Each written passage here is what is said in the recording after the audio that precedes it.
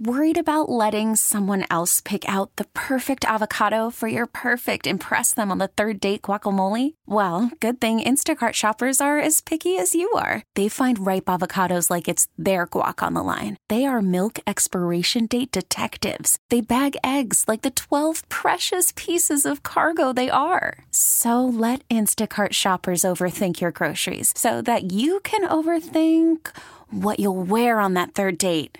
Download the Instacart app to get free delivery on your first 3 orders while supplies last. Minimum $10 per order. Additional terms apply. This episode is brought to you by Progressive Insurance. Whether you love true crime or comedy, celebrity interviews or news, you call the shots on what's in your podcast queue. And guess what? Now you can call them on your auto insurance too with the Name Your Price tool from Progressive. It works just the way it sounds. You tell Progressive how much you want to pay for car insurance, and they'll show you coverage options that fit your budget. Get your quote today at Progressive.com to join the over 28 million drivers who trust Progressive. Progressive Casualty Insurance Company and Affiliates. Price and coverage match limited by state law. Good morning and welcome to the Morning Beat. Oh my gosh. Yes. Instead of AJ and Michaela, it's like Monday all over again. It is. You have Ryan Basham and myself, Shar Jossell. It's wild. Look at us. Bright and early at the 6 a.m. Pacific Standard Time hour. And I feel like we're pretty bright and bushy. Yes. It's a good morning. It TGIF. is. It's the last show of the last live show, I would say. Yeah, I think so. Yeah, is I'm that right? not sure. Producer Vanessa, last live show of the year? I'm not sure. No, they're back next week. Oh, well, Okay. just kidding. The last live show that matters. Yeah. I'm so excited to be here, though. It's a Friday. I know I go out of town next week to Chicago to spend time with my family for the holidays, and I'm really looking forward to that. I looked at the calendar this morning, and I was like, Shar, get it together. You have 3 days, Saturday, Sunday, and Monday, and then you're out of here. I haven't done a laundry. No. I haven't gotten a mani-pedi. I haven't began packing. Like, my mind just isn't in the zone. Are you staying here for Christmas or Oh, yeah. going? No, I don't travel on the holidays. That's the worst. Also, my dad goes to bed at like 8 p.m. Eastern, right? He lives on the East Coast. Yeah. So when I'm there, he goes to bed at what feels like 5 p.m. to Yeah. me. So, like, I'm mostly bored out in the sticks in East Tennessee, And I don't want to be there anyway. It's rural. It's Yeah, cold. yeah. Who wants that for their life? Yeah, so yeah, that's different situations for us because I'm going to Chicago. Oh, yeah. So, but yeah, Jelly. I'm looking forward to it, and I leave on the 20th, so I feel like I'm still in the clear. I come back on the 30th though, so I might no! be, On purpose? Yeah, it might be. Well, I might push it back. I don't know. I mean, that sounds awful. Yeah, it might be. But listen, this is what's coming up on today's show. I'm Yes. so excited. We're going to be talking a little bit later about the one question you should never ask a single person. Listen, I'm a single Sally. Basham, you're a single Sally. So single. So yeah, Call we're gonna definitely be call me, beat me if you want to reach me. We're gonna be talking about that. Plus, Elon Musk has recently suspended notable journalists, all for covering him. I believe that's what's coming in. So What about First Amendment? What's so happening? much for free speech, Come on. Elon. We're Get gonna it be talking together. about that a little bit later. But let's hop into some of the news on the beat. Ooh, I love me some news on the beat on Friday morning. First up, and this really boils my blood, trans people's personal data is being sought by the Texas Attorney General. So Texas Attorney General Ken Paxton's staff this summer tried to gather information on transgender people in the state based on who had changed their gender on their driver's licenses. Someone from Paxton's office asked the Texas Department of Public Safety to provide a list of these residents, the Washington Post reports. Because of this request, the head of the department's driver license division emailed coworkers saying, this is a quote, "Need total number of changes from male to female and female to male for the last 24 months, broken down by month. We don't need driver's license numbers at first, but may need to have them later." Wow. Can you believe that? That is, I need someone to step in. History will repeat itself if people don't pipe up and step in. Yeah, it's very pre-Gilead to me. Yeah, it's very scary. Super very scary. Well, moving on to something that's, I guess, slightly better. There's been investigation into U.S. Women's Professional Soccer League, and it revealed widespread abuse. The soccer league and its players' union have released a 128-page independent investigation report following a 14-month inquiry into accusations of, quote, discrimination, harassment, abuse of all kinds, and retaliation. So at least something's being done in this case, and progress hopefully will be made. And this is exciting for me because I'm a science nerd, free COVID tests are back for U.S. households. So the Biden administration is again making some free COVID-19 tests available to all U.S. households as it unveils its contingency plans for potential coronavirus surges this winter. So the moment that this became a thing, my roommate texted my other roommate and I, because we live in like a 3-bedroom house, and he got enough for all of us. Okay, that's good. The day of. Because they're now calling it a triple-demic because there's COVID season, flu season, and the RSV that's taking control of the kids at the elementary school. I just can't. It's a wild time. We're like a petri dish as a human race. I mean, a lot of humans are nasty, though. If you just observe human behavior, I mean, listen, you could go to any given bathroom and people aren't washing their hands still to this day. No. You know, so it's wild. Humans are nasty. People be sanitary, please. Imagine the rest of us have OCD and we have to live with you. Moving on to the weather, it's 46 in New York today, 51 in Atlanta, 35 in Denver, 53 in Las Vegas, 55 in San Fran, and 66 in Palm Springs. Now, Shar, what's the vibe of the day? The vibe of the day today is brought to us by Audre Lorde, who is one of my favorite authors, but she's a self-described, I want to note this, a self-described Black lesbian mother warrior poet. Get into it. Yes. So the vibe of the day today is, it's not our differences that divide us, it is our inability to recognize, accept, and celebrate those differences. And I can't think of a more timely vibe of the day, given all that's going on. Yes. So the holidays are approaching. We know that if you celebrate Christmas, for example, that is next Saturday. I can't.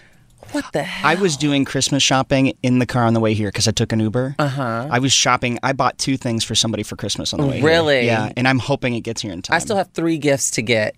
3. But everybody else is covered. It's a little rough this season because I feel like Beyonce is going to drop those tour tickets any moment now. Nevertheless, Ryan, you are single. So very. I am single. So very. So very. Even though I did just start talking to a very nice man a few days ago on the Hinge. Oh. And we're still in it. Like, we're going to check in later today, but that's neither here nor there. Oh, you're going to check in later. You have plans to check in. You never know.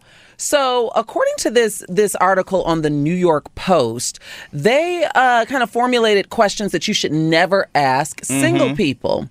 And so, Ryan, I have to know before I launch into this, what is the question? What's the main question that you hate being asked? So my dad is super cool with me being gay, but also, some of the language around it, I think he's still uncomfortable with all these many years later. And so he goes, well, so are you seeing anybody? And then, the underpinning of that is, why are you still single? When am I getting grandchildren? Like, that's baked in. Yeah. And then I'm just like, well, I'm not right now. And then I change the subject or find a reason to walk out of the room. I love my dad, but I don't want to have to talk about that with him. Yeah. My dad still will kind of, I guess I could say gaslighting. I'm trying to get away from that word in particular because it's so overused. Yeah. But my dad wants grandchildren. And I'm like, you need to back up. Like, I'm one of 3 girls. And me and my sisters are all career women. And we're not interested in that. And only one of my sisters has a boyfriend right now. Like, we're all dating. But only one of my sisters has a boyfriend. And so it's kind of odd because, my dad is 70. God bless his heart. But my mother never really bothers me about it. As a matter of fact, most of the questions I get about relationships come from my cousins. Really? Yes, it is so weird. That is bizarre. They want to know why I'm not booed up. And I said, who's to say I'm not booed up? My private life is my private life. Are you evasive? I'm very private. Only because in my experience as a woman who's trans, men that I date, Listen, it's a lot going on, but I also know how people tend to sensationalize things. Yeah. But I only try to date men who are like sure of themselves because I'm also not here to be having to do all that extra emotional labor. Oh, yeah. But I do know how people sensationalize things. And so even cousins, yes, mind your business. You have no idea what I'm doing. My dad has 4 siblings. They all have kids. So I have a million cousins, and some of them have kids. Yes, we have massive reunions, and I'm the only LGBTQ one in the whole family. Okay. So they care. We're all very open. They care about me. They're curious about my life. But also there is that curiosity piece because they all have very cishet lives. Yeah. And so I went out to a gay bar when I was in DC last, and one of my aunts was like, where? Because I stayed with her. She's like, where are you? I was like, oh, I'm at a gay bar. And she goes, awesome, get your gay on. Is that the text message that you posted on your story? Yes. That was hilarious. Yes. I must say that, like, I'm closer to my mom's side than I am my father's. My mother is the youngest of 10. Everyone has children who has children who has children. And there are only 3 LGBT people. I have a cousin, a male cousin who's in his 50s who's openly gay. Okay. And then, like, my best friend, like my sister, she's my cousin, but she's like, we were raised like siblings. Yeah. She's a lesbian. And then there's me, the trans girl. Now, mathematically, the math isn't math. Yeah, no. Yeah. No. If my mom's the youngest of 10. Oh, wow. And everyone has children who has children who has children for the most part. And there's only 3. How is that possible? It's not. Y'all should be studied. Yeah, it's not possible. People live their lives, and then when they come together with family, things are, Yeah, but you would think with 3, everybody else might feel comfortable. Would think, because my family's very accepting. I mean, granted, we do have a lot of, it's heavily religious, but my family, like, for example, never misgenders or dead names me ever. Really? Ever. Wow. And I thought that I would have more issues with my uncles than my aunts when I stepped into the truth of who I knew myself to be. Yeah. And more of the heat came from my aunts. Really? My uncles got right with the program. I was so shocked. And these are pastors and deacons. They got right with the program. Do you know why? I have no idea. Well, with some of my aunts, I know that they have some, one of them in particular has some trauma that she applied to the whole community. Something happened like with her ex-husband, and she applies it like, so I feel like I'm catching strays because she's still upset She's 40 come from years a broken, later. hurt place? Yeah, she needs to heal that. But nevertheless, we've gone totally off the rails. We really have. Not totally off topic, but basically off topic. But I mean, the question that you proposed from your father is the question that the New York Post is reporting. And the question is, why haven't you gotten yourself a partner yet? It's annoying, and we know that typically it comes, with good intentions. Yeah. Sometimes it's passive aggressive, depending on who's asking. But the New York Post has created a list of reasons why you should relish in being single this season. Okay. And so they're shifting perspective. I'm going to read to you a few of these. Okay. And so it's like your sweet freedom. You have freedom. You don't answer to anyone. You can come and go as you please.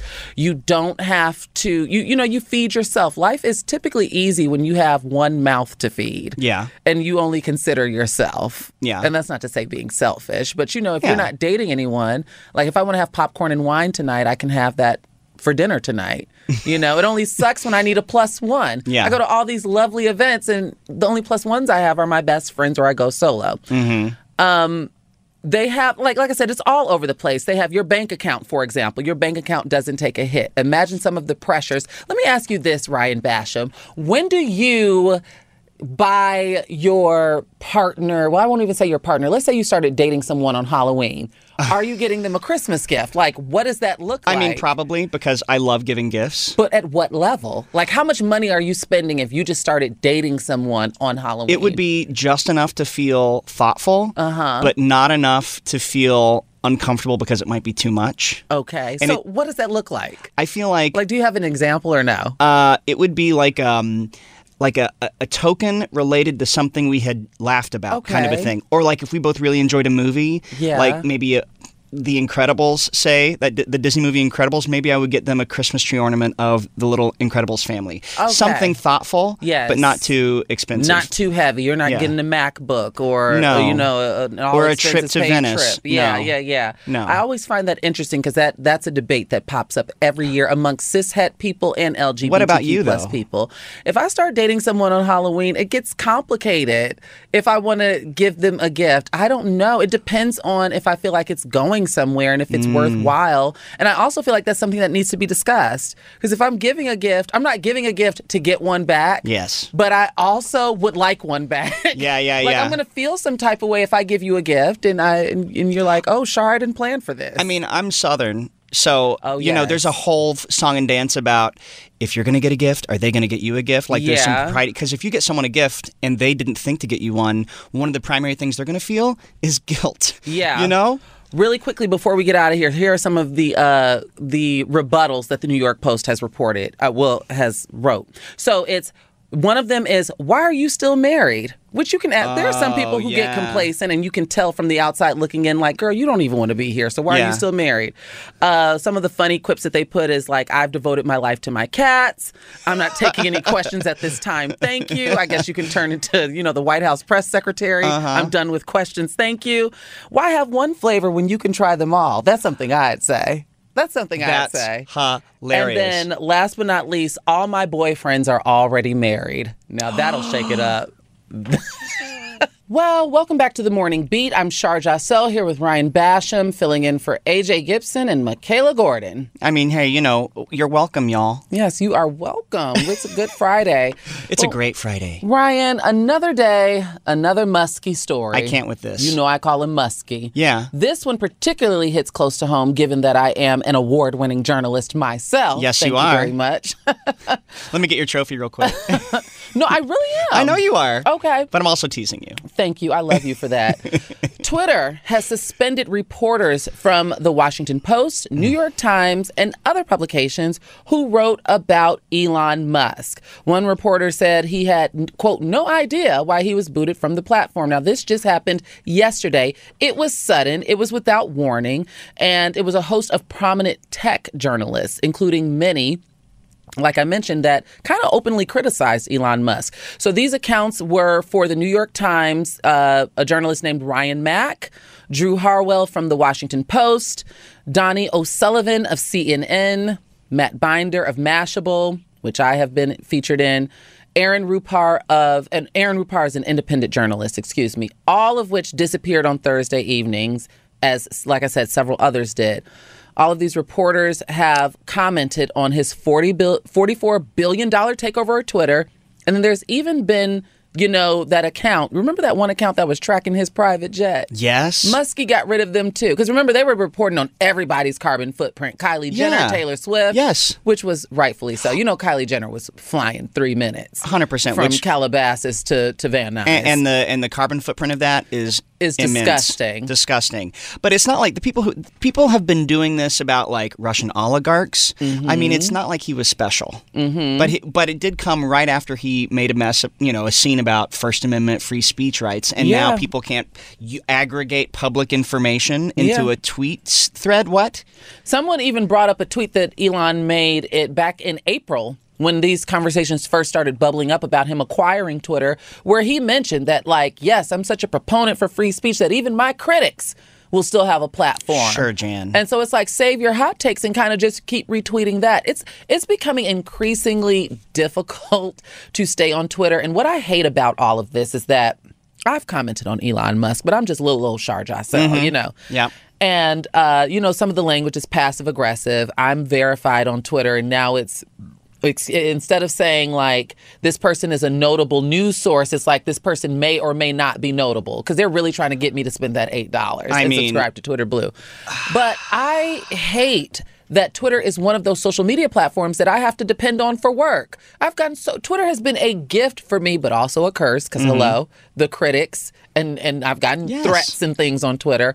But it just kind of sucks to see how the direction that this is going, and knowing that at this rate, I don't know if I'll still be on Twitter within the coming months. I might be gone by March at the latest. It's becoming increasingly gross, and there's no regulation on the trending topics. It's a hellscape. It really is. It really is. And I feel like if there were an obvious platform to jump to, it would already be dead. Yeah. Speaking of, one of the accounts that's been suspended is the account of a competing platform called Mastodon. Do you know about Mastodon? I've heard about Mastodon, but I heard that's a hot mess too. It's not ideal. It's for all kinds of reasons, but it's one of the places people are going, and somehow they became worthy of a suspension on Twitter. What? Yeah. What? So what is it? You got to pick a lane. Is it free speech and everybody gets to say whatever they want, and you can tweet about internal deliberations about Hunter Biden and his penis can get out there in the world? Or you're going to suspend everybody. Yeah. Play by the same rules you give everybody else. If it's rules for me and not for thee, that's hypocrisy. But see, that's the emotional abuse that comes at the hands of Elon Musk. Yeah. Because, I mean, it reminds me of the tweet he sent out before the midterm saying, listen, I'm not telling you who to vote for, but Republicans would get the job done. So Yes. you are telling us who to vote for. So it's one of those things that it just, like I said, is becoming increasingly worse, and he has to answer for this. But he also, what I thought was hilarious is yesterday he ran a poll. And he asked his followers, I don't know if you saw this. Yeah, I heard about it. He asked his followers, he said, when should he bring these people back? So I guess it's a temporary suspension. He said one of the options was right now. I think another one was like after 7 days, after a month. Like he had these options. So a majority of Elon's followers, or I should say a majority of the people who participated in this poll, said right now, reinstate their accounts right now. Do you know that instead of doing that, he then followed up that tweet with saying, too many options, I'll try again later. Of course he did. Of course he did. It's so wild to see this display of toddler-like behavior and these tantrums coming at the hands of the world's richest man. Yes. And him just kind of just stomping around fee-fi-fo-fum style all over Twitter. I mean, I'm reluctant to use terms that are used in a clinical setting to describe someone casually. He's a narcissist. Oh, gosh, a raging one. Raging narcissist. Raging one. I don't think anyone would challenge or deny that. I mean, he has this cognitive dissonance where he rapidly, in real time, changes what the world is based on what he's seeing in it in order to cater to what he needs it to be. He changes the rules of the road whenever it's convenient, and he believes it. Changes the rules, and I think also serves as a huge distraction. You know, you want to get on your platform and randomly attack trans people and say your pronouns are prosecuting Fauci, and there's so much going on, even within Tesla, and even with, him allegedly testing on animals and all this stuff, but it's like the main distraction is, of course, to keep using trans people as a political hockey puck. Just wait until all the queer people walk. Ooh. It was just 2 days ago that the world was rocked by the sudden loss of Stephen Twitch Boss, who we know as Ellen's DJ. Yeah. He was also on So You Think You Can Dance. And I believe his wife was on Dancing with the Stars as a dancer. Yeah, I think you're right. And it was wild. TMZ's most recent report is that he did leave a note. We don't know what's in the note. But it references his past struggles. We don't know. It's an ambiguous reference. And so investigators have determined that he took an Uber from his home to the motel, which was less than a mile away from his home. And he switched his phone to airplane mode so that no one could reach or track him.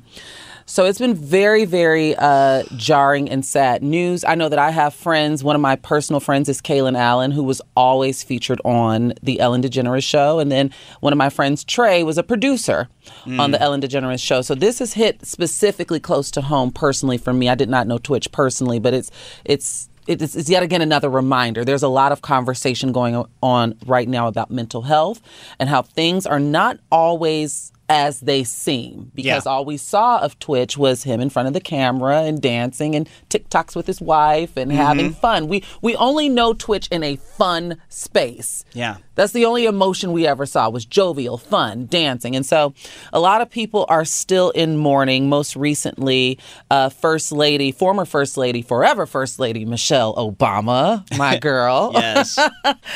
She offered her condolences. Of course, Ellen posted a touching tribute alongside a very beautiful video. I don't know if you got a chance to take a look at it. Ellen posted a video because towards the end of her show, like the series finale, if you will, she was giving her flowers to her staff, so to speak.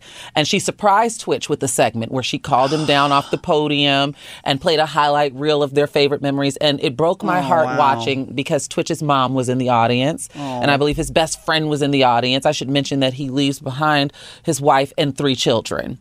And so there's a lot of people like I said, in mourning and currently grappling with this. Jojo Siwa posted to Instagram and said, "My heart is beyond broken. Twitch was a best friend and a mentor, not just to me, but to so many.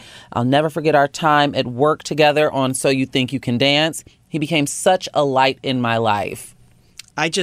It hits hard, I think, anytime we lose somebody, especially when it's somebody that people so easily think of as just, so happy, so, on top of the world. Yeah. You never know what someone's dealing with, and I think this is why I wish we would all be more authentic and vulnerable with each other. It's easy to want to live a life of, no hard feelings with your friends, but all it takes is one day when someone who has had ideation follows through. Yeah. That's all it takes is once. And to know that you got that low. Yeah. Life is very hard. I wish, in matter of fact, in preparation for the segment, I should have pulled a clip of Tabitha Brown. She made such a touching video about referencing like that inner child, that place of joy. Not everyone had joyous childhoods, but there were typically moments of joy in people's childhood. And when you become an adult and you become of the world, how hard the world is, and when you feel low, kind of try to return to that happy place. And I know that I'm kind of like truncating it for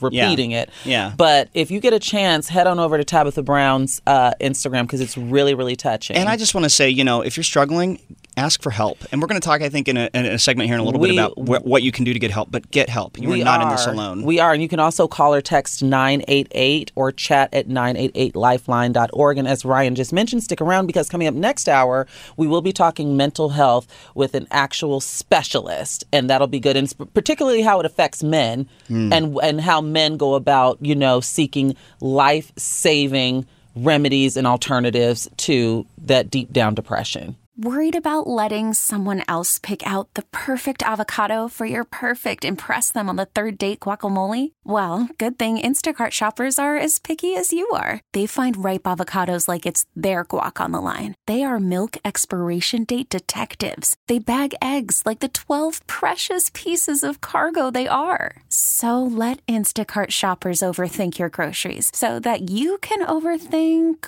what you'll wear on that third date. Download the Instacart app to get free delivery on your first 3 orders while supplies last. Minimum $10 per order. Additional terms apply. This episode is brought to you by Progressive Insurance. Whether you love true crime or comedy, celebrity interviews or news, you call the shots on what's in your podcast queue. And guess what? Now you can call them on your auto insurance too, with the Name Your Price tool from Progressive. It works just the way it sounds. You tell Progressive how much you want to pay for car insurance, and they'll show you coverage options that fit your budget. Get your quote today at Progressive.com to join the over 28 million drivers who trust Progressive. Progressive Casualty Insurance Company and Affiliates. Price and coverage match limited by state law. Hiring for your small business? If you're not looking for professionals on LinkedIn, you're looking in the wrong place. That's like looking for your car keys in a fish tank. LinkedIn helps you hire professionals you can't find anywhere else, even those who aren't actively searching for a new job but might be open to the perfect role. In a given month, over 70% of LinkedIn users don't even visit other leading job sites. So start looking in the right place. With LinkedIn, you can hire professionals like a professional. Post your free job on linkedin.com/recommend today. The Morning Beat. Channel Q. Good morning and welcome to The Morning Beat. I'm Sharjah Sell, filling in for Michaela Gordon. And I'm Ryan Bash. I'm filling in for, I don't know, whoever that guy is, whatever his name is. AJ Gibson. It's so fun. I'm so excited because, we're here on the West Coast and we have entered, if you all have been listening to this show long enough or are familiar with me for long enough, then you know that 7 a.m. is my favorite hour of the day. I don't get it. It is just the best. Really? Oh my gosh. Like now I feel like my day has started. If you can't tell, I am smiling from ear to ear. Yes. I just love 7 a.m. You do glow at 7 a.m. Thank you. Meanwhile, I'm like, is my light even on? I love it. This is the best hour of the day.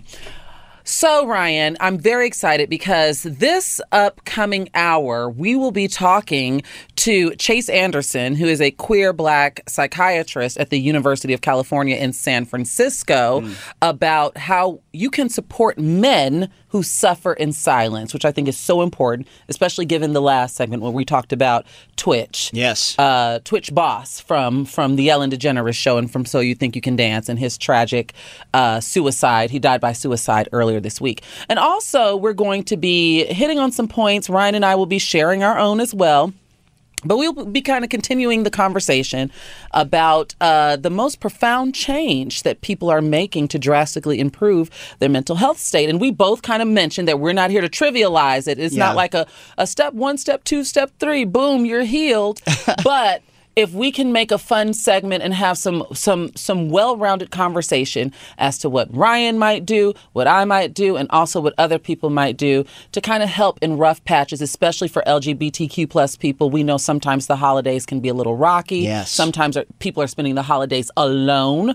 So these tips will certainly be helpful. I'm so excited to dive into this hour. It's going to be a good hour. It's going to be a good hour. So excited. So Ryan, what's the news on the beat? Well, this is so topical. The Biden administration has pushed funding for LGBTQ mental health services. The Health and Human Services Department issued nearly $110 million in federal funding for a nonprofit called Vibrant Emotional Health. So this money is meant for the nonprofit's 988 hotline that focuses on suicide prevention in marginalized groups, including LGBTQ communities. So in 2022, the Trevor Project released a study stating that 45% of LGBTQ youth seriously considered suicide, while 14% actually attempted it. Staggering statistic. It is. 43% of people surveyed also shared a fear of not being taken seriously, which those two things feel like they go hand in hand to me. You know, I often think about like how the youth today, we dealt with bullies that were peers, and the youth today are dealing with bullies that are peers, but also like local politicians, maybe your principal. Like the bullies are coming from everywhere, so my heart really goes out to people like in middle school right now, like the roughest patch of school, which is middle school typically. I often say I would never go back to middle school, but I really wouldn't go back to middle school now. No, never. No. In more positive news, another historic New York City gay bar, the site of a 1960s queer protest, has been officially deemed a historic landmark. Julius's Bar in NYC, the country's oldest gay bar and location of an iconic queer rights protest in 1966, is now legally cemented as a landmark.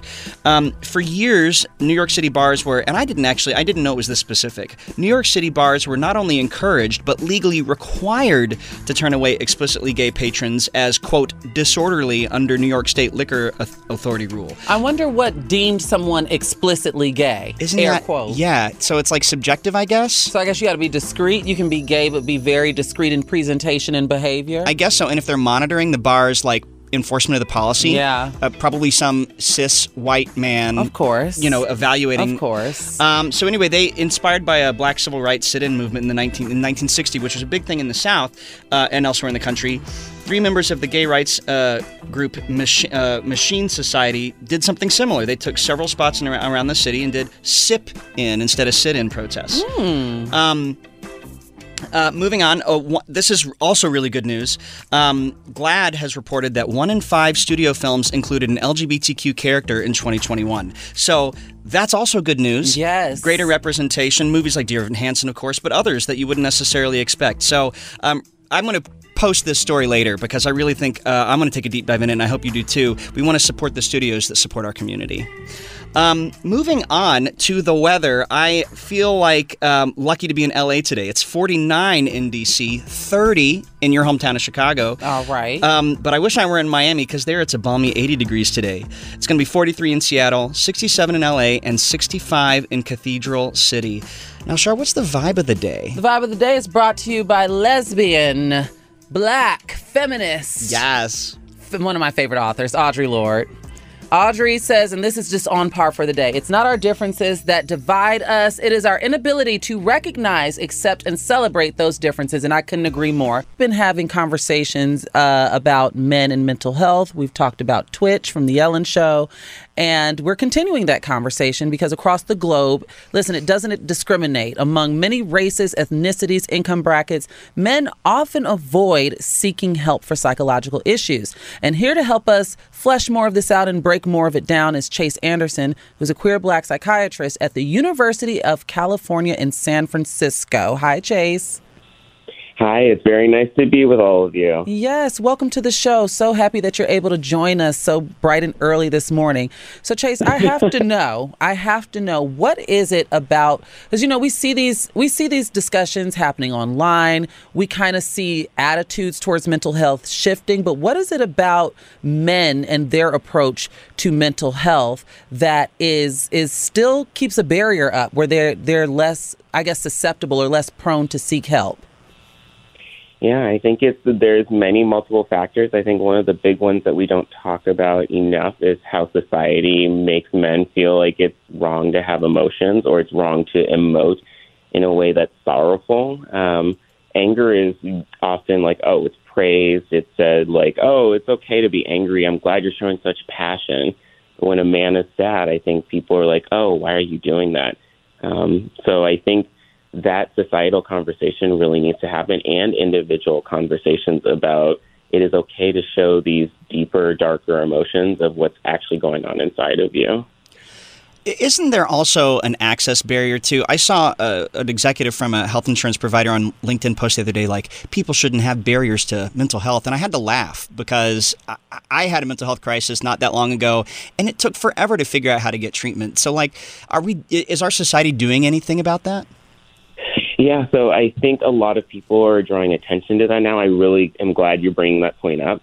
One of the things is I work with children and adolescents, and some of them have been on wait lists for a year just to see a psychiatrist. So just thinking about, like, not only getting your foot in the door, but then, like, once you're in the door, especially for minoritized people, like, how did you get to that door? How did you get through the door? Then you have to, like, figure out, oh, I'm minoritized. Like, will the white provider possibly, or like this provider in general, understand like the things I'm going through in terms of racism, in terms of minority stress? So I think what's changing, which is great, is there are more minoritized mental health providers too, but it's taking time, and that's something we really need to be focusing on too. Yeah, so I'm really glad. No, go ahead. Oh, no, that was it. I was just saying that I know that that's something that I've personally faced as well, especially, in therapy, because there are multiple layers. I have intersectional identities, and some people just don't understand the nuances of that. Now, I want to talk specifically about this report that I'm reading from the Mental Health America, which has gone on record to say that mental health professionals diagnose depression more often in women than men. However, according to the Center of Disease Control and Prevention, men make up nearly 80% of deaths by suicide in comparison to the general, overall population, with women included. Men die by suicide 4 times more often than women do. Can you speak to that and maybe why that is? Is that because women seek help more often? Like, what factors into that? Yeah, it's a multitude of factors, and I really appreciate you bringing that to the fore. So one of the things that we think about is that men have more lethal attempts usually. So men will use things like guns, or they will use more lethal like weapons towards themselves in those suicide attempts. The other thing that happens is that even if like men and women get to the like psychiatrist, sometimes men are misdiagnosed, and especially minoritized men. Back in the day, there was an overdiagnosis of schizophrenia, so seeing and hearing things that aren't there inside of like for Black people, but those diagnoses were incorrect. A lot of them were experiencing like racial discrimination, which led to them being very justifiably paranoid. So what we need to think about in terms of just like mental health is that men are more predisposed to like have those, we call them internalizing disorders. So they are likely to have like depression, anxiety, things that you can't always see. And so it's up to the psychiatrist and like other community members to ask about like what is really going on inside of you, what is really happening to you. It is okay to like let us know that you're sad. It is okay to ask people if they're feeling suicidal. Asking about suicidality and things like that, especially like for men and just people in general, it doesn't give somebody suicidality if it's not there, right, but it can help save their life. Right. Yeah. It's so interesting you say that because, we were talking about Twitch dying by suicide earlier this week. And a few hours before that, he posted what seemed like a really joyous video, I think, on TikTok. So how do those of us who care about men, or I guess anyone else who might be struggling, Yeah. how do we identify that there might be something that needs addressing in somebody who might seem so joyous? Yeah, I think to take a step back, one of the things is we need to have better conversations as a society. I think one of the things I always think about is when I interact with friends, and I've lived with my own mental health things as well, and like I have depression in remission. But one of the best and most powerful things was when a friend would say, "How are you?" And I would say, like, "I'm good," because that's the standard answer we're taught to give. Sometimes my friends would be like, "How are you actually?" So I actually have adopted that for when I work with kids and adolescents. When they come into appointments, they're like, "I'm good," and you're like, "You're here for a reason." So like, how are you actually? And it just, that second ask creates a different set of circumstances and shows the person like, I'm actually invested in how you are. One of the other things is like a lot of people, especially minoritized people, are taught to subvert their own emotions and present a face to the world. And so what spaces are we creating for them to let down that face a little bit? And who's actually checking on them? Like what friends are checking in, what like aspects of society are checking in, what spaces do those people have who are like living with mental illness to actually like be themselves and say like, I'm struggling, I'm having trouble. There are like mental health crisis lines and things like that, but I think the conversations need to happen at a societal level as well as like individual of like, let's check in with each other a little bit more, especially for like African-American men who are dying by suicide in higher rates as time goes on, especially youth. So how do we start that conversation at home about like, it is okay to tell me if you're struggling. It's one of those like, things. What is going on? It's one of those things that bleeds into the larger conversation. I know as it pertains to Black people and it comes to medical racism and this idea that Black people inherently have a higher threshold for pain. We see this show up with the Black maternal mortality rate with Black women and Black birthing people who go to the hospital to give birth and the cesareans. Like, so this conversation all loops in. I also really want to quickly add in, which you've kind of spoken to, but gay and bisexual and other men who have sex with men are at an even greater risk for suicide attempts, especially before the age of 25. So that is, it's quite jarring. But you know, Chase, I want to thank you so much for being able to join us for the show and for this segment today. And thank you for all of the information that you offered up. It's so helpful.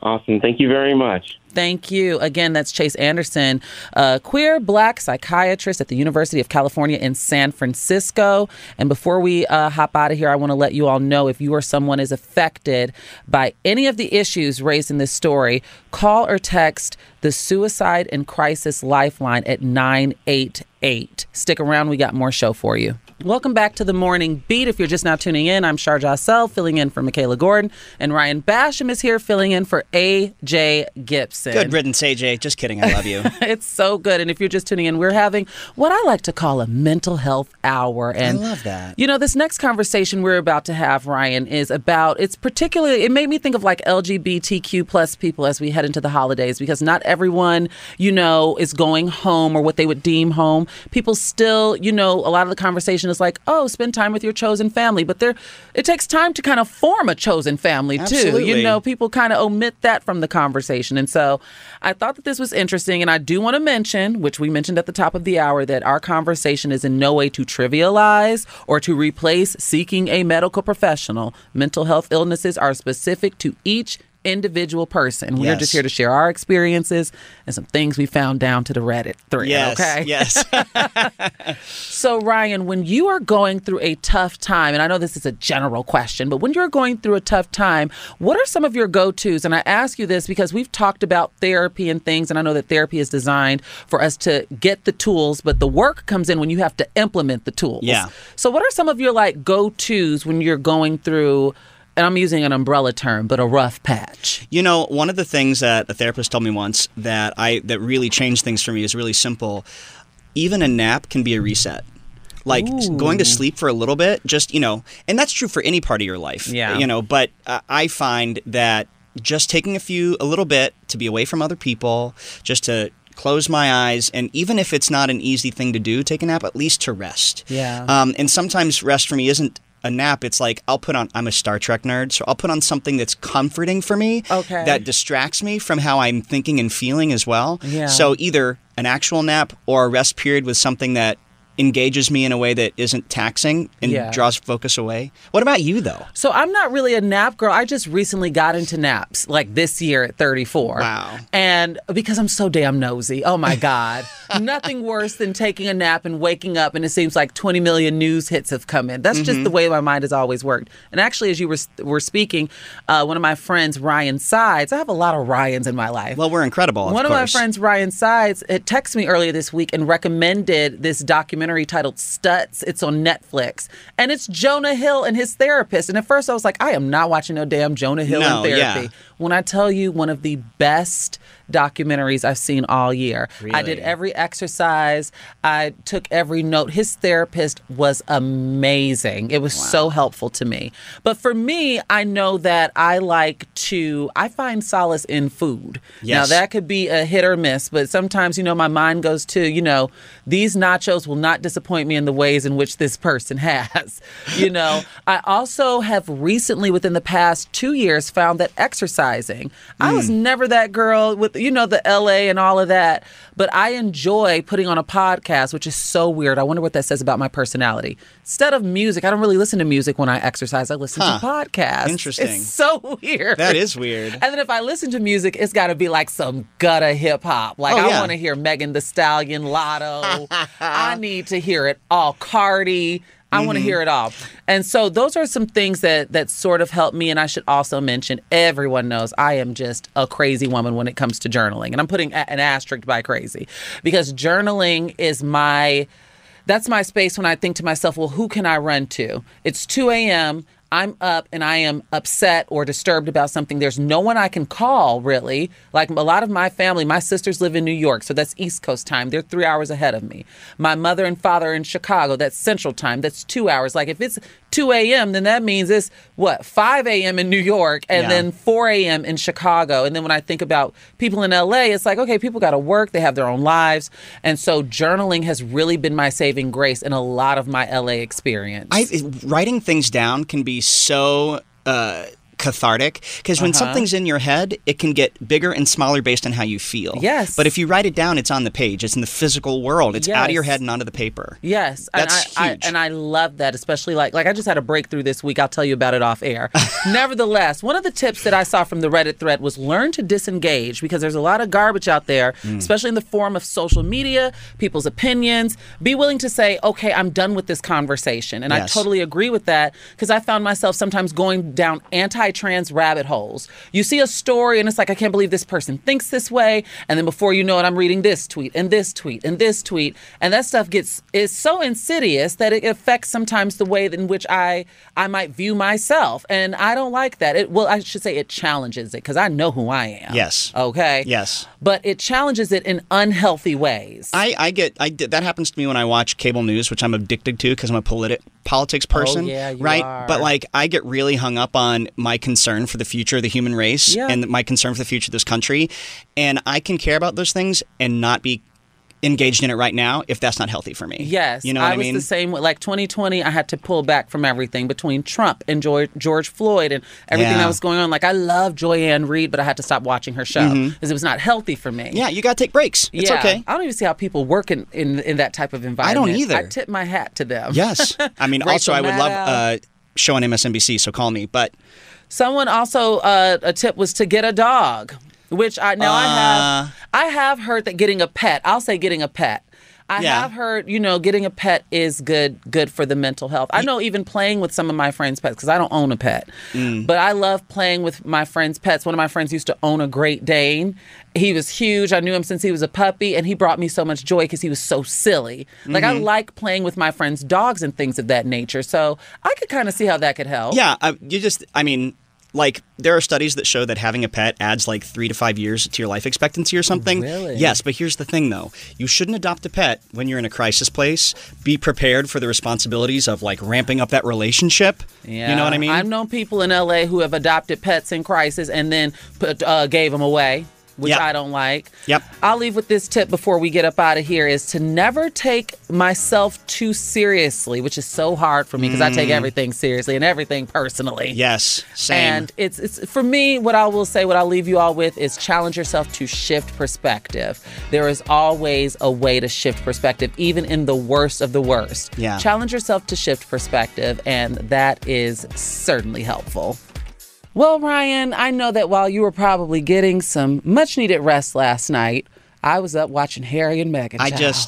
Look, sleep first, okay? But Harry and Meghan close second. I got to tell you, they kept me up past my bedtime. Did they? Oh my gosh, I was like running in studio this morning because they kept me up past my bedtime, but I could not turn off the Netflix. Really? Did you finish it? I did. I finished it, and I just sat back, and I guess I'll ask you this. Can you believe that Archie... Imagine your grandmother being Queen Elizabeth II, and your godfather being Tyler Perry. Always. What type of universe is that? Wild, But right? it actually happened. Tyler Perry is featured heavily in part 2. Well, I should mention, no, this is like part 4, part 5 of the documentary. And it really showed the role that he played in Harry and Meghan's life. I want to play a clip for you before I tell you the tea. Okay. That's where Tyler came into the picture. I'd never met him before. He sent me a letter before the wedding just saying he was praying for me and that if I ever need anything, he would be there. So we stayed in touch, and then when all this happened, we needed to go. He said, what can we do to make it easier? How can I help you?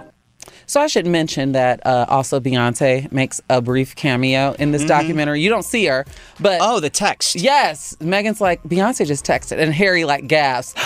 Maybe you should call her. And he's like, no. So she reads the text out loud. Serena Williams in it. It's a great documentary. I encourage everyone. And listen, I'm not a royal watcher. I'm not that invested in those people across the pond and all their colonialism and all that stuff. But it is such a well-done documentary. Is it? Yes, I loved it. I loved it. 5 stars. I'll watch a documentary about amoebas if it's well done. Yeah, it's really good. And so what I love about this is it really highlights just how good of a man Tyler Perry is. I know people have mixed opinions about him, especially 100%. in the black community. There's a lot of, conversation around Medea and the church and all of that. But Tyler Perry literally just did like a blind call, if you will, and just reached out to Meghan when she was in the depths of despair. Before we even knew a lot of the stuff, he just saw how the British press was treating her, and he literally created a safe haven for these people because they moved. Remember, they divorced from the royal family, and Harry and Meghan moved stateside literally right before the pandemic hit. Yeah. So they had nowhere to live. They were being tracked by the British media, and Tyler Perry put them up in his Los Angeles mansion in the hills and gave them safe haven. And at first, Meghan was like, we're only going to be here for a week. And he's like, girl, shut up. Take as much time as you want. Because, he's got the compound down in Atlanta he's as fine. well. He's fine. He's good. He's got a living bed to good. sleep in. And they walk you through like the Oprah interview and how that happened. And now they don't get into the weeds of some of the racial comments that were made. They don't? About. I mean, they still lightly talk about it, but Harry says he will never reveal the fullness of that story. There's still a lot of pain there. Wow. But there's references to Diana, and we see clips and like the parallels between Meghan and Diana. It's so well done. And like I said, it really highlights. I think about how Tyler showed up for Oprah, how Tyler showed up for Janet Jackson, and honestly for a lot of Black Hollywood who was out of work. They weren't finding jobs, and through Tyler Perry's work and his movies, they got jobs and became culturally relevant again. Yeah. I do also want to mention, Tyler Perry did give Kim Kardashian a role in a major motion picture. She was in the I can't remember, it was called like Obsession or Redemption. It starred Brandy. She was in a movie with Brandy, ironically, who's Ray J's sister, for those of you who can't keep up. And so... There's a weird triangle here. And so, yeah, but it's like Tyler was always giving people chances, and I think that, for me, at least as a viewer, this example with Harry and Meghan and how this all unfolded really speaks to the content of his character, no matter how you think about his art or Medea running around and all of that. And so it's a really good documentary. I am recommending it to you all for your weekend watching. It's really good. It's really good. You just got me. I can't believe it. T-Mobile has invested billions to light up America's largest 5G network, from big cities to small towns, including right here in yours. And great coverage is just the beginning. Right now, families and small businesses can save up to 20% versus AT&T and Verizon when they switch. Visit your local T-Mobile store today.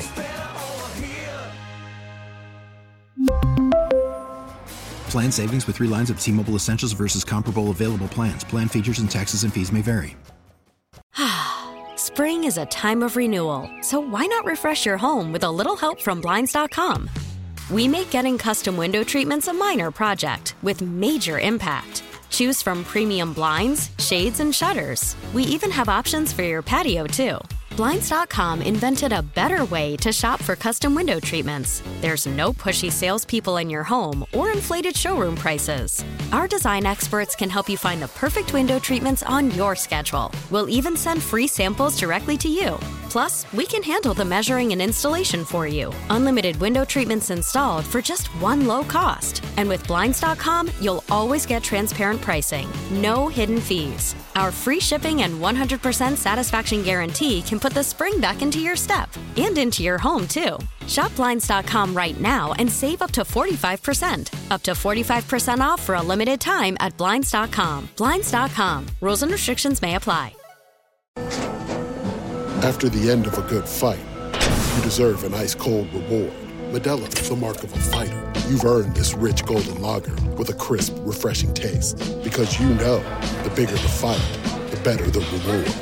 You put in the hours, the energy, the tough labor. You are a fighter, and Modelo is your reward. Modelo, the mark of a fighter. Drink responsibly. Beer imported by Crown Imports, Chicago, Illinois. American. It's a great week for America, I think, because as you probably know by now, the Respect for Marriage Act was signed into law by President Biden this week. But in an op-ed for the Washington Blade, our next guest says that the fight is far from over. Joining us now is Brian Feminella, an LGBTQ advocate, tech entrepreneur, and U.S. Army officer. Thanks for joining us. Thank you so much for having me. I'm excited to be here and to talk a lot about how, even with the Respect for Marriage Act now being signed into law, there's a lot more to do. Well, yeah, actually, let's start there. Can you share with us a little bit more about what you have your eyes on that we still need to do? Yeah, I think one of the biggest things that I've been focusing on is especially how we've been seeing an additional 300 LGBTQ anti-supporting the queer community across the nation in the last year alone. Yeah, it's kind of insane to me that, I think in October, some Republicans introduced a federal Don't Say Gay bill in Congress. So there's so much going on. So, what I want to ask you is, can you just dive into a little bit more detail what you see there? Yeah, so when I first started to look at the overall queer and trans landscape, the first thing I did was look at how much anti-LGBTQ legislation there were, how we've had 32 this year alone acts of violence against the trans community, and especially this entire idea that although there's bipartisan efforts to support equality in the first place, it feels like time and time again we have to give a lot of our owned and kind of what we should have rights already away in order to just get some progress. So although the Respect for Marriage Act is a huge win, it's not the end. And the reason why I say that is because not only do we have the Supreme Court directly, a few justices have already made public statements that directly go against Oregonthal versus Hodges, which we all know is what codified same-sex marriage as the land of the law.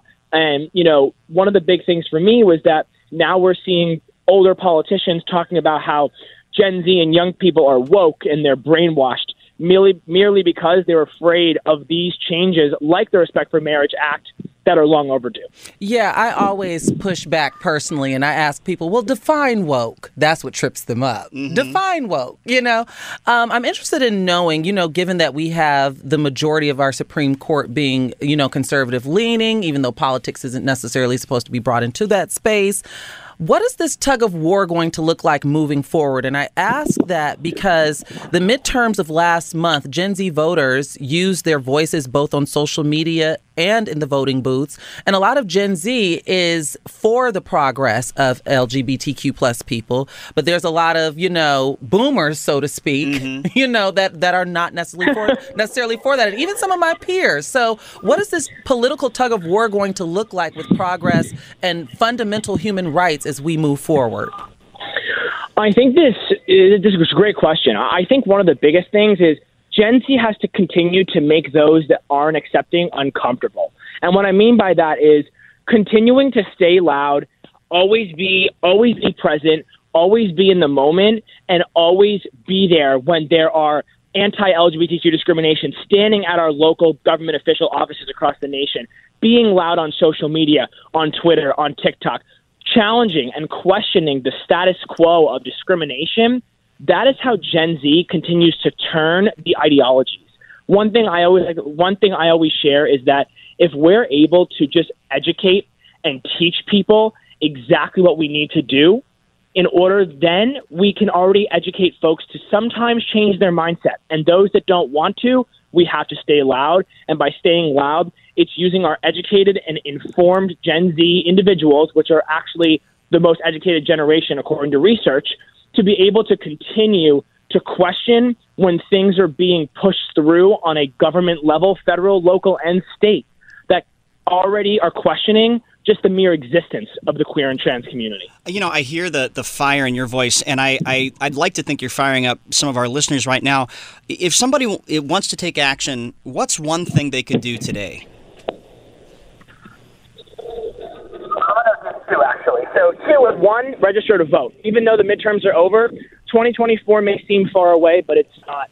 And the second thing is, don't be afraid of when people tell you that you're less than because of who you are, because in that sense, they just want to silence the voices and the changes and the progress that they know is inevitable. They're just trying to delay that. Moving forward in politics, because I'm so fascinated, especially as you mentioned, with the upcoming presidential election. And I say upcoming because it seems like it's so far away, but if you're on edge like me, it seems like it's tomorrow. Yes. What can we see? What are some of your projections as we enter, the 2024 presidential race? Because we know a lot of LGBT things will be on the ballot, specifically like trans-related things, because that seems to be the political hockey puck of the moment. So do you have any projections or predictions as to what we might be able to expect? Yeah, I think we can expect a large majority of Gen Z, even bigger than we saw in the midterm elections, especially since we just saw in the midterms, which are typically the lowest voting population, we saw Gen Z voters increase by 80%. So I can't imagine that in 2024, we're going to see an even bigger of a youth voting wave, and we're going to continue to see people talking about this. Before, politics was a quiet, silent thing. But now that there's so much, I would say, partisan, even on human rights issues, which there shouldn't be, now we're going to see so many more people putting their voices and opinions in the ring. And sometimes that's a good thing. And sometimes, unfortunately, that's a bad thing. But, hey, it's free speech, and we have to learn to mitigate, and we have to learn to get ahead of it. So even though 2024 is 2 years away, it's coming fast. As we say in the South, from your lips to God's ears. Thank you so much, Brian Feminella. I wish we had more time, but we'll have you back. LGBTQ advocate, tech entrepreneur, and U.S. Army officer. Thank you for your service, not just in the military, but to our society. Thank you so much, and I appreciate you all having me. And always remember to vote and keep saying. And, there's been a lot of conversation, as the holidays are here, people are gathering around tables, reuniting with family. And I'd venture to say sometimes Christmas, Hanukkah, New Year's, Kwanzaa, whatever else you celebrate during this blistery winter December. Festivus. Yes, it's one of those things where you come together, maybe sometimes even more than you would on Thanksgiving, which means a lot of times people might be met with family that might misgender them or be homophobic or transphobic in various ways.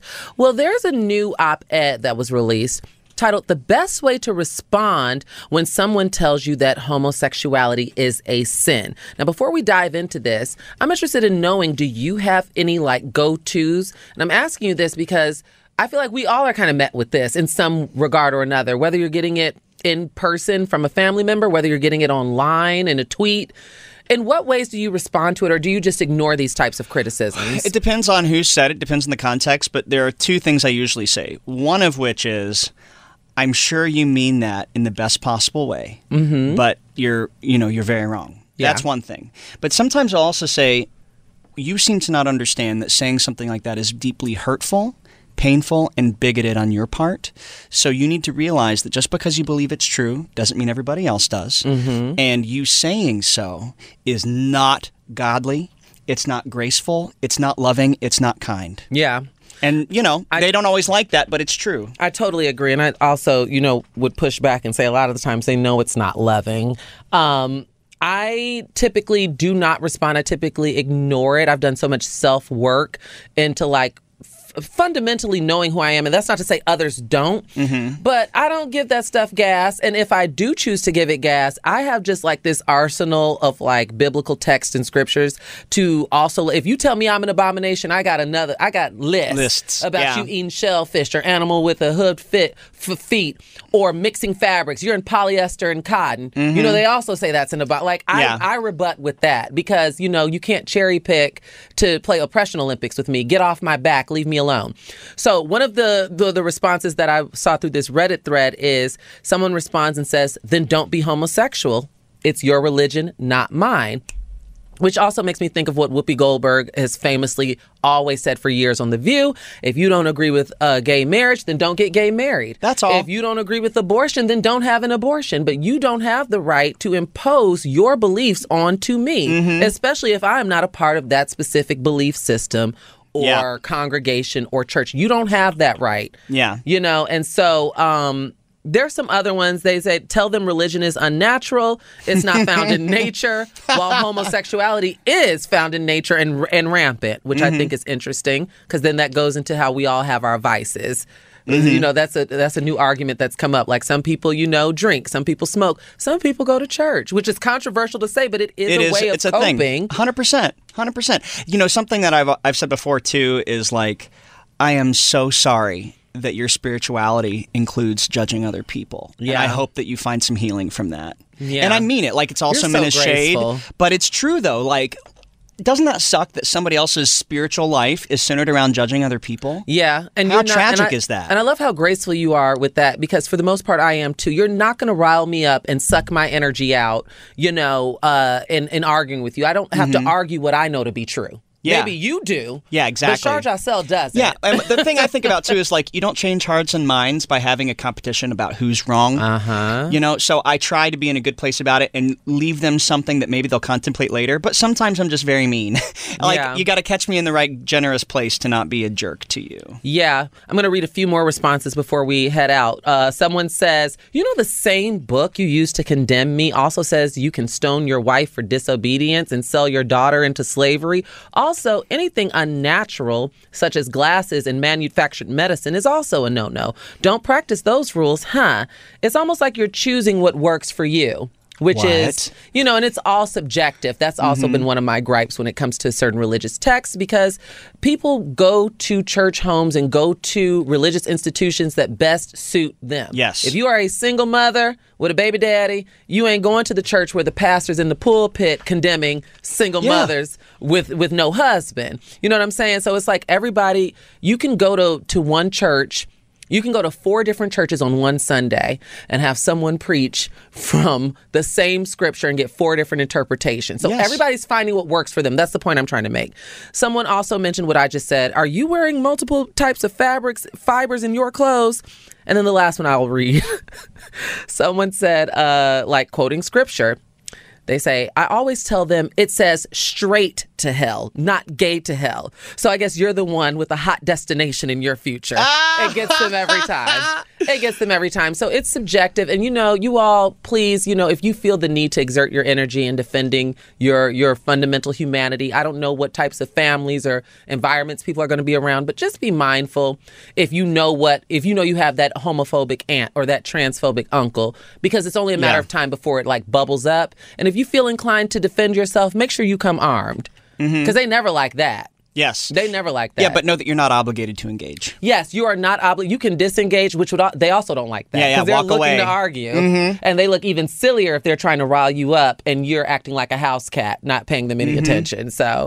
So, Ryan, what I wanted to talk to you about, this is a true story. This is no pitch for the show. It's something that genuinely bothers me. The damn Instagram algorithm has really been upsetting me, and not in the way that you probably think I'm going to say. Okay, because I have lots of thoughts, but... it has nothing to do with being shadow banned or anything like that. Really? No. So what it has to do is with the suggested reels that they give me. Okay. And what I mean when I say that is I don't necessarily mean like on the explore page. I mean like, you know, as you're scrolling, sometimes Instagram shows you a reel of a row of reels that they're suggesting. Now, most of my Instagram people that I follow are, you know, makeup artists. I love a good makeup trend. chefs and cooks. I just like watching it. I'm not really in the kitchen like that anymore because who likes doing the dishes? And then, it's a lot of politics, news, friends, mutuals. I follow some guys that I find attractive. I got some IG crushes, but the what's referred to me is so hypersexualized. I'm like, who am I following that's giving me like, oh, men working out with no underwear on in very thin shorts, if you know what I mean. Mm-hmm. Or like people are like simulating like sexual activity for like punchlines, like, like when she's mad at when her boyfriend makes her mad and I come over and visit. And it's like, I could show you some examples. Or like when she's, and I should mention, everything is very, cis hetero. Of course. Like I'm not getting like lesbian, suggestions or gay suggestions or even trans suggestions. It's very like, making a baby, so to speak. But I'm like, I don't know what this is and why are hypersexual reels and accounts being suggested to me. There's no indication of that anywhere on my socials. Are you bookmarking low-key? Are you bookmarking things? Because what happened to me is... Only thing I bookmark, I'm so corny. Only thing I bookmark really is like, those mental health, self-help pages that have affirmations. Like, I'm that girl. Or if I find a dress that I like, oh, Chloe's got that shoe, I'm going to revisit that. Or this is a photo shoot inspiration. Yeah. And, some IG crushes, I'll, bookmark, but... So here's my thing. I have 2 different bookmark set groups. One of them is called Fit Inspo. It's hot guys working out. Ooh. And the other one is just hot guys. And then I actually have a third one. It's called Husband Material. But I bookmark. See, I thought if I stopped following these accounts, it would... well, first of all, people could tell who I was following. That was embarrassing. So I stopped following a just casual bookmark. Yeah. But every single suggested post or reel or whatever are these hot guys. And now I have like this social media-induced body dysmorphia because all I can see is what I don't have now, both in terms of my romantic and sex life, but also my physical body. Yeah. I mean, Instagram is a dangerous place. The AI did it for me, that Lensa app. They showed me in a sci-fi world. I said, dang, where'd she get that boob to waist ratio? I mean, I look like a video vixen. I haven't done that. Is it worth it? No, it's not. And they're saying, you got it. I should mention, it's like $4.99. Oh, no, the end of the world. Yeah, but they give you, like, what I do like is everything's been so original. Like, I haven't seen any, copies. And so I did mine when it was, like, fresh. Like, I was one day in and I felt late on the trend. And the fact that, like, I think Harry Connick Jr. just did his yesterday. Someone else just did, because I follow him. Someone else just did theirs. And I'm like, you all, this is old news now. Where were you last week when everybody was filling the Instagram feed with cartoons? But don't they say that it also, like, appropriates other artists' work? Because AI does that? I have heard that. So I feel like I'm out of the weeds because I did mine before all of this bubbled up. Yeah. I mean, now I'm on the actual national radio saying that I know it's a thing. So now if I do it, I'm a real bad knowing person. Well, really quickly, before we hop up out of here are some tips that we got from Rev Local regarding the Instagram algorithm as to why we might get some of the things that we get. So it's contingent on your relationship with the person posting the content, which makes no sense if we're not following them, but maybe we have lots of mutuals. Okay. Maybe 50% of your mutuals are following this person, so they're giving you that, that video. Your past interest and engagement with that type of post. So Instagram forgets nothing, I guess. The timing of the post, how often you check and browse Instagram, how many people follow you, and how much time you spend on Instagram per day all factor into what we are shown. Fascinating. Yeah, I still want to know the science behind it. Are 50% of the people engaging with Really Sexual? You know what? They might be. I just was looking at my statistics, and it was refreshing. Like, I was, looking at, like, my primary audience, and there's, like, 56% of my audience is women, and the rest is men. They don't have it broken down in, like, a non-binary type way. Yeah. But a lot of my platonic friends are gay men. So maybe so. And only God knows what the other girls are looking at. So many questions. Yeah. I mean, I have some, cishet guys in my life, but majority of my friends are gay men. So maybe you should do like an anonymous survey of your friends. Oh, I know what they're following. I've seen those DMs, child. Tell me something good. Alrighty. We are at the end of our show with one of my favorite segments, Tell Me Something Good, that Sherry Shepherd stole for her show, by the way. How rude. I'm taking full credit. She took it from this show, The Morning Beat. And I'm so excited because this one story really touched my heart. So the manager of a Minnesota liquor store was surprised to come back from lunch just a few days ago to find his counter help walking around in her socks. Okay. Now let me explain to you this story. Okay. So this employee ended up giving her favorite pair of shoes to a man that she saw walking on the street with boxes on her feet. Oh, wow. I mean, on his feet, excuse me. So security camera footage revealed that this employee had given, like I said, her shoes, which was a pair of purple retro Jordans. You know how much that costs? They're retro and they're Jordans. To a man who was experiencing some houselessness. And he had, like I said, strapped boxes to his feet. This was at the Brooklyn Center Liquor Store, and her name is Talea Thomas. And locals call her Ace. Okay, now. All right, Ace. And it was a split second of kindness. She said it was an easy decision. He said, no one would ever give me shoes like that. And she said, well, I'm not everybody. So I wonder, these stories like this make me feel good because it reaffirms and kind of reassures that there's still some sort of goodness. Yes. Still, even with all of the nonsense going on, like politically and all of the news hits. We just talked about mental health. These feel-good stories still exist. And the fact that Ace, I'm going to call this girl Ace, this woman Ace, like I know her. Mm-hmm. The fact that she was able to just do this on impulse, I wonder what spoke to her. Yeah. You know what I'm saying? And then those are her favorite shoes. I think anybody would have contemplated over that. Mm-hmm. Absolutely. You know what trivial thing I wonder? Yeah. What did she wear on her way home? Oh, yeah. Since she was walking around there in socks. Yeah. Maybe can you Postmates shoes? I'm sure you could do Target, send you a size 9 to the liquor store to put on, yeah, anything. I may try this sometime. But to know that's your favorite pair, that's where I would have been caught up. It's one thing to give away like the little busters that you've had. Oh, yeah. But your favorite pair, congratulations. That's good. She's going to get a sponsorship. She's going to be blessed immensely, I'm sure. Yes. Like, that's got to come back tenfold. And I feel like she did this with no motivation. Like, this was genuinely, and I should mention that her boss is the one that submitted and told this story because they saw on security camera footage. So it's not like she ran to the press with this. It was her boss. So, yeah. What a good boss. Well, I have some good news to share with you. Ryan Murphy is going to receive the Carol Burnett Award at the Golden Globes. I don't know if you know about this. You probably do, Shar. So the Carol Burnett Award goes to True Legends in Television. Oh. The first one in 2019 went to Carol Burnett herself. It's also gone to Norman Lear and Ellen DeGeneres. And so he's the fourth ever recipient of it, and he'll get it on January 10th. And it's meant to honor someone, quote, based on their body of work and the lasting impact that their television career achievements have had on both the industry and audiences. That feels so right for Ryan Murphy. It does. Who else has that much of an impact on culture? And I do love his programming. He has the range, too. He does everything from Glee to American Horror Story. I want him to bring back Feud. Yes. I really enjoyed Feud. Uh-huh. But I typically, if I hear Ryan Murphy's behind a project, I'm watching. And, I loved Pose. That's my assignment to producer Vanessa. She still hasn't started it. Have you ever watched Pose? I've watched some of it, not all of it. Okay, you need to watch all of it. You're right. Pose is a fantastic show.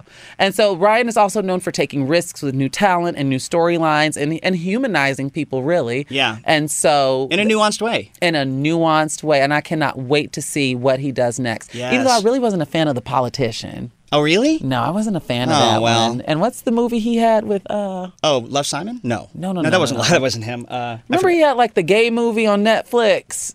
Oh, yeah. It was like with Jeremy Pope. Yes. Yeah, and Jim Parsons. Yes. That was hit or miss for me. Yeah. Well, I want to thank you all for joining us today. It's been quite the ride. It's always fun working with you, Basha. Likewise. Let's do this more. We need to. Yes. Y'all hear that? We need to. You all have a great weekend. AJ and Michaela will be back bright and early Monday morning, and have a safe and happy holiday from me and Ryan to you. Bye-bye. This episode is brought to you by Progressive Insurance. Whether you love true crime or comedy, celebrity interviews or news, you call the shots on what's in your podcast queue. And guess what? Now you can call them on your auto insurance too with the Name Your Price tool from Progressive. It works just the way it sounds. You tell Progressive how much you want to pay for car insurance, and they'll show you coverage options that fit your budget. Get your quote today at Progressive.com to join the over 28 million drivers who trust Progressive. Progressive Casualty Insurance Company and Affiliates. Price and coverage match limited by state law. We really need new phones. T-Mobile will cover the cost of 4 amazing new iPhone 15s, and each line is only $25 a month. New iPhone 15s? It's better over here. Only at T-Mobile, get 4 iPhone 15s on us and 4 lines for $25 per line per month with eligible trade-in when you switch. Minimum of 4 lines for $25 per line per month with autopay discount using debit or bank account. $5 more per line without autopay, plus taxes and fees. Phone fee at 24 monthly bill credits for well-qualified customers. Contact us before canceling account to continue bill credits or credit stop and balance on required finance agreement due. $35 per line connection charge applies. See T-Mobile.com. Spring is a time of renewal, so why not refresh your home with a little help from Blinds.com? We make getting custom window treatments a minor project with major impact. Choose from premium blinds, shades, and shutters. We even have options for your patio, too. Blinds.com invented a better way to shop for custom window treatments. There's no pushy salespeople in your home or inflated showroom prices. Our design experts can help you find the perfect window treatments on your schedule. We'll even send free samples directly to you. Plus, we can handle the measuring and installation for you. Unlimited window treatments installed for just one low cost. And with Blinds.com, you'll always get transparent pricing. No hidden fees. Our free shipping and 100% satisfaction guarantee can put the spring back into your step and into your home, too. Shop Blinds.com right now and save up to 45%. Up to 45% off for a limited time at Blinds.com. Blinds.com. Rules and restrictions may apply.